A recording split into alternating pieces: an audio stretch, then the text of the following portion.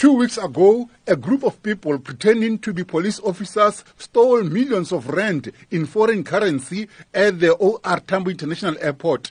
Reacting to the weekend arrest of 5 suspects, Phahlane applauded the team of top investigators from the police unit and the Hawks. He says they did splendid investigation work with the arrest of the 5 suspects, who includes a police officer. We can report that 5 people were arrested over the weekend, and those people would have appeared in court today. It is regrettable that one of the 5 arrested is a member of the South African Police Service.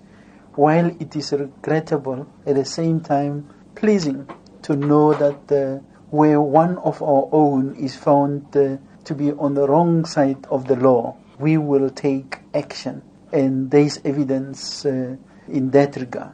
Phahlane says following the weekend's breakthrough, police working on the OR Tambo heist hope to make more arrests.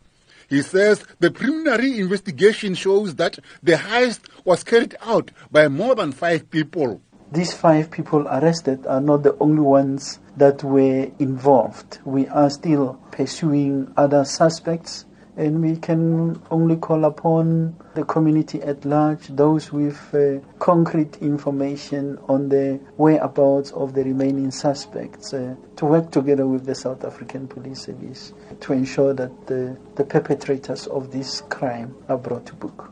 On the weekend break-in at the office of the Chief Justice, Phahlane says the team investigating the case is following up on information and leads gathered through intelligence, and no arrest has been made so far. We are still in the early stages following the commission of this unfortunate crime, which we consider to be an attack on the authority of the state, an attack on the office of the Chief Justice. We will do everything in our power to thoroughly investigate with the purposes of bringing whoever is responsible to book. Phahlane called on members of the public, including political parties, to refrain from making what he calls irresponsible statements. We strongly condemn any irresponsible statements and or utterances attributing without any basis.